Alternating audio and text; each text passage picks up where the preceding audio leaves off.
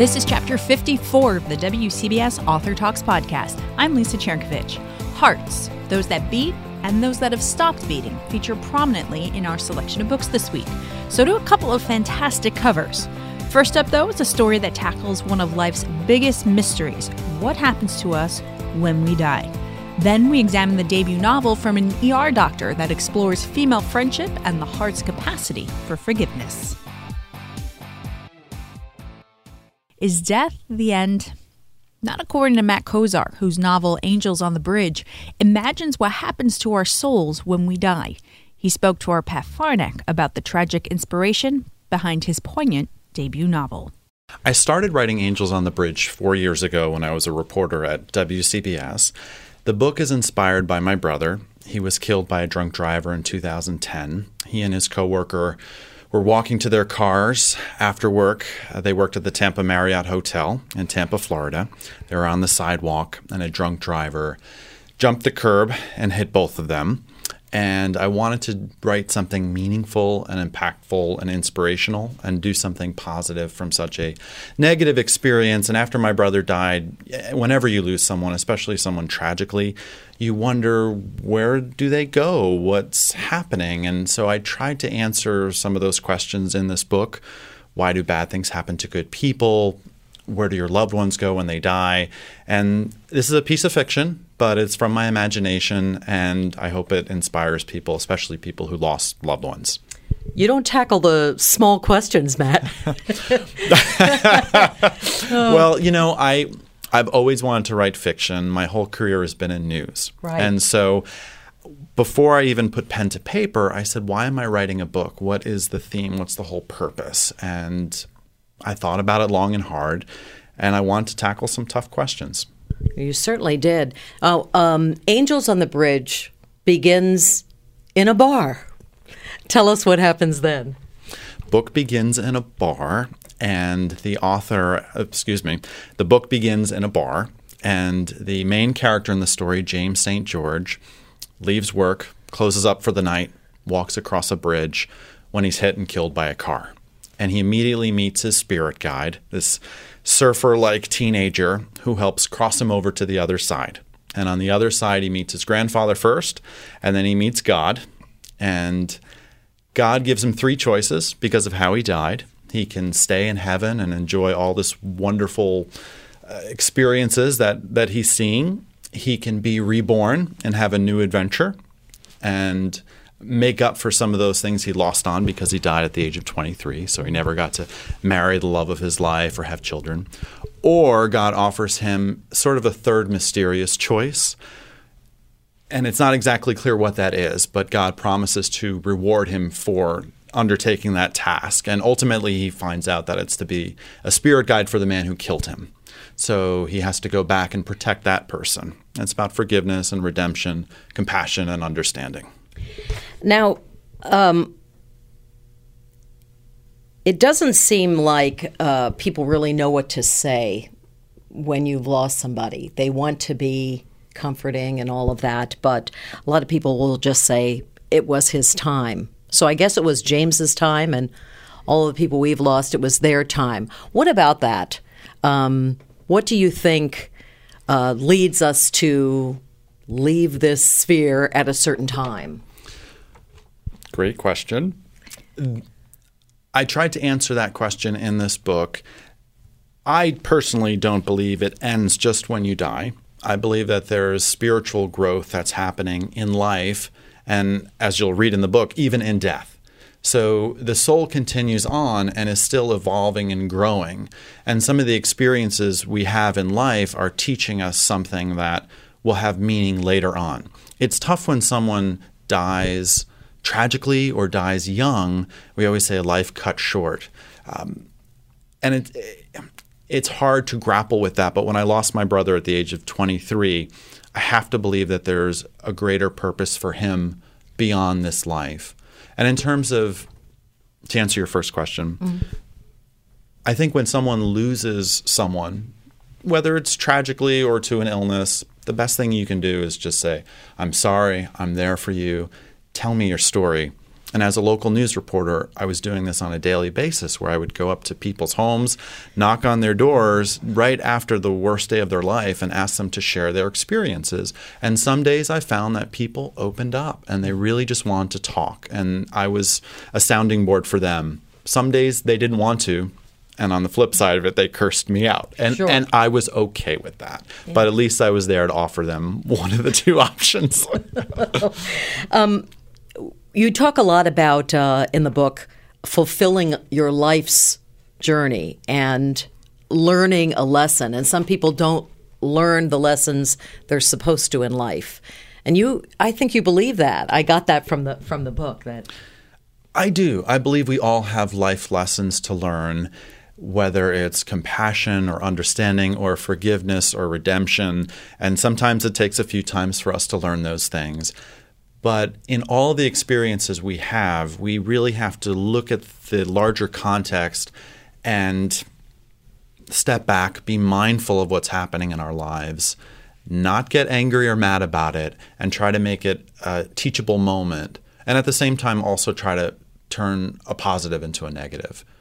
Now, your character, James, what do you think his life's lesson was?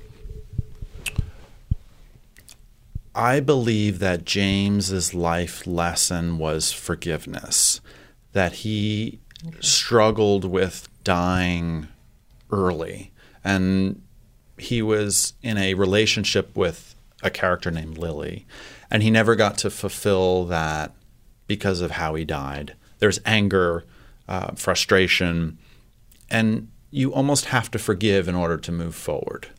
And that's easier said than done, because personally, I'm in that same spot right now. And I'm hopeful that I'll get to that point where I can forgive the man who killed my brother. I'm not there yet, but I want to be. All right. That's well said. Another point that you made was that sometimes loss is the lesson. Right. Right. I don't know if there's more to be said on that. No. I mean, you said it very succinctly. How do you move forward after losing someone tragically, or you yourself lost something? And it's hard to move forward, but you'll find inspiration in some of the strangest places. And I believe if you also look for the signs that surround you, the universe is sort of speaking to you, and you have to pay attention to those signs. Do you feel a lot better since writing Angels on the Bridge?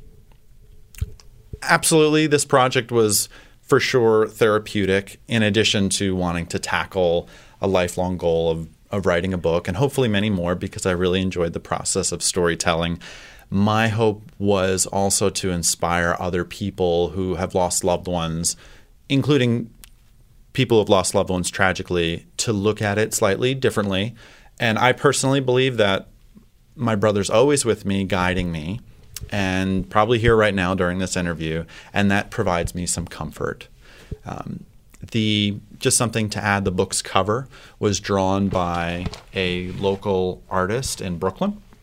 That's really great. Tell me about that. There's a little bit of a tale behind that. A backstory. My brother had a tattoo, which was taboo in our family. No one had tattoos. He had a big tattoo he was really proud of on his arm, and he had gotten it done at a tattoo shop in Brooklyn called Brooklyn Ink in Bay Ridge. Joseph Kinya was one of the co-owners, and so I asked Joseph if he would draw this cover purely based on his imagination of reading the book. I didn't tell him what to do. I just gave him the book. He drew this beautiful piece of cover art. Fabulous. So there's a connection to it. Yeah, I love it. I think he did such a great job. And the angel itself is not your typical cherub with wings. Right. It's this aura, mystical figure, and there's no color, there's no race, there's no gender to this particular figure. So I really appreciate how he drew it. Well, is there any movement toward putting Angels on the Bridge on the big or little screen? Because as I was reading it, it's a perfect thing to do. That would be fantastic. I would love to do that. Hopefully that's in the future. For now, I'm taking it day by day, and I really appreciate you giving me the opportunity to talk about the book. If you want to check out the book's cover, check out our Twitter feed at WCBS 880 Books. You can also catch a glimpse of it in the video version of our interview, which we've uploaded to our YouTube page. Another book with a beautiful cover is The Queen of Hearts from ER Doctor novelist Kimmery Martin. I know what you're thinking. I shouldn't be judging books by their covers, but I just can't help it this week. Anyway, behind the stunning cover is a story rife with drama, humor, and one big secret that threatens a decades-long friendship between two women. I recently chatted with Kimmery about it. Your book, The Queen of Hearts, has been described as a mix of Grey's Anatomy and a little bit of Leanne Moriarty's Big Little Lies. Why don't you tell us a little bit more about it? Well, it is medical fiction about two women. One is a trauma surgeon and the other is a cardiologist.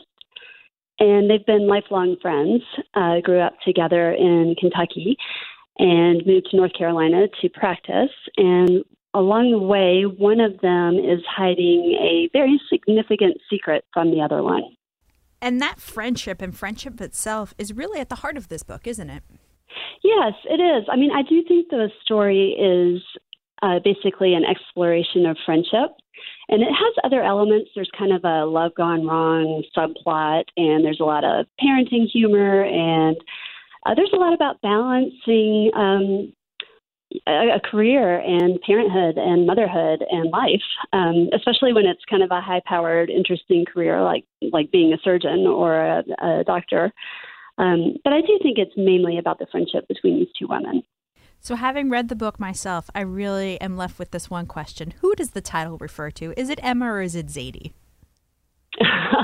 Well, that's a great question, actually, because the original title was Trauma Queen. And I thought it could have applied to either one of them. The Queen of Hearts is a little more tilted towards Zadie, obviously, since she's a cardiologist. But yeah, it kind of can apply to both characters. And I will say that's who I thought maybe I have in my notes here. I have Zadie, ? The pediatric cardiologist, and the one all the men seem to fall for. Yeah. Yes, she's an attractive personality. Do you plan on continuing their story? I don't, but my publisher has asked for another book about women in medicine, and I think I'm going to do a spinoff about one of the minor characters in The Queen of Hearts. There was a friend of theirs from medical school called Georgia who ultimately became a urologist, and the book I'm working on now is about her. So you're an ER doctor by training. Where did you find the time to write a book? Yeah, I get that question all the time. And at first, I just sort of carved it out when I could find it, when my kids were in school mainly and when I wasn't working. And to do that, I just sort of let a lot of stuff fall by the wayside. You know, my hygiene was terrible. My house was a mess and I wasn't answering emails. And you know, it was just really difficult.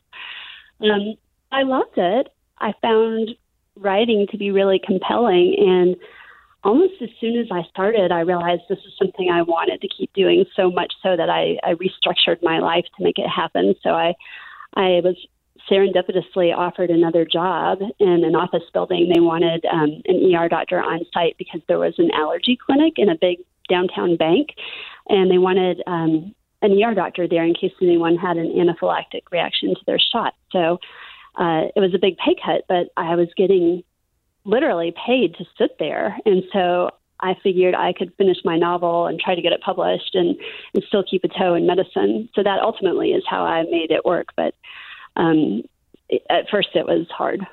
I love that you apologize to all your doctor's friends in your acknowledgments. What is it about medicine and hospitals in particular that make people think they should be so full of all this drama? Well, I love that question. Well, it's a really insular world. You know, you're working so hard all the time. The hours are grueling, especially in residency, and you don't have another social life other than the people that you work with. Because if you're working 100 hours a week or 120 hours a week or even 80 hours a week, you're not meeting anybody else. And so, yeah, there is romantic drama and intrigue. I really amped it up for the novel because it's a novel. But there is some of that in real life. I met my husband in a hospital, and I know lots of doctor couples and, you know, doctor-nurse couples and that kind of thing. One of the other favorite things to me about this book is the book's cover. How much input did you have into that? I love the cover, too. I think it's gorgeous and artistic. I mean, it's truly a work of art. I had not that much input. I did request that I wanted a vintage-looking anatomical drawing of a heart on the cover. And the publishers thought that might gross people out, so they wound up covering it with this beautiful mixture of flowers, kind of they're celebratory and they're funereal to illustrate the circle of life in a medical practice. And there's some birds and bees in there, and the background color is sort of evocative of Scrubs. And so they put all this thought into it, and it turned out to be a great decision because the cover gets a tremendous amount of attention online from all the book bloggers. And I can imagine there might be a few doctors somewhere who might actually turn this into a tattoo. At least that's my thinking. Well, that should be me, right? Yes. But that's going to pose a big problem for the next book where the protagonist is a urologist, if you catch my drift. Well, maybe the cover art will have to go in a different direction then. Yeah, there aren't enough flowers to cover that up. Well, Kimmery Martin, author of The Queen of Hearts, thank you so much for taking the time out to talk to me this morning. Well, thank you very much. I enjoyed it.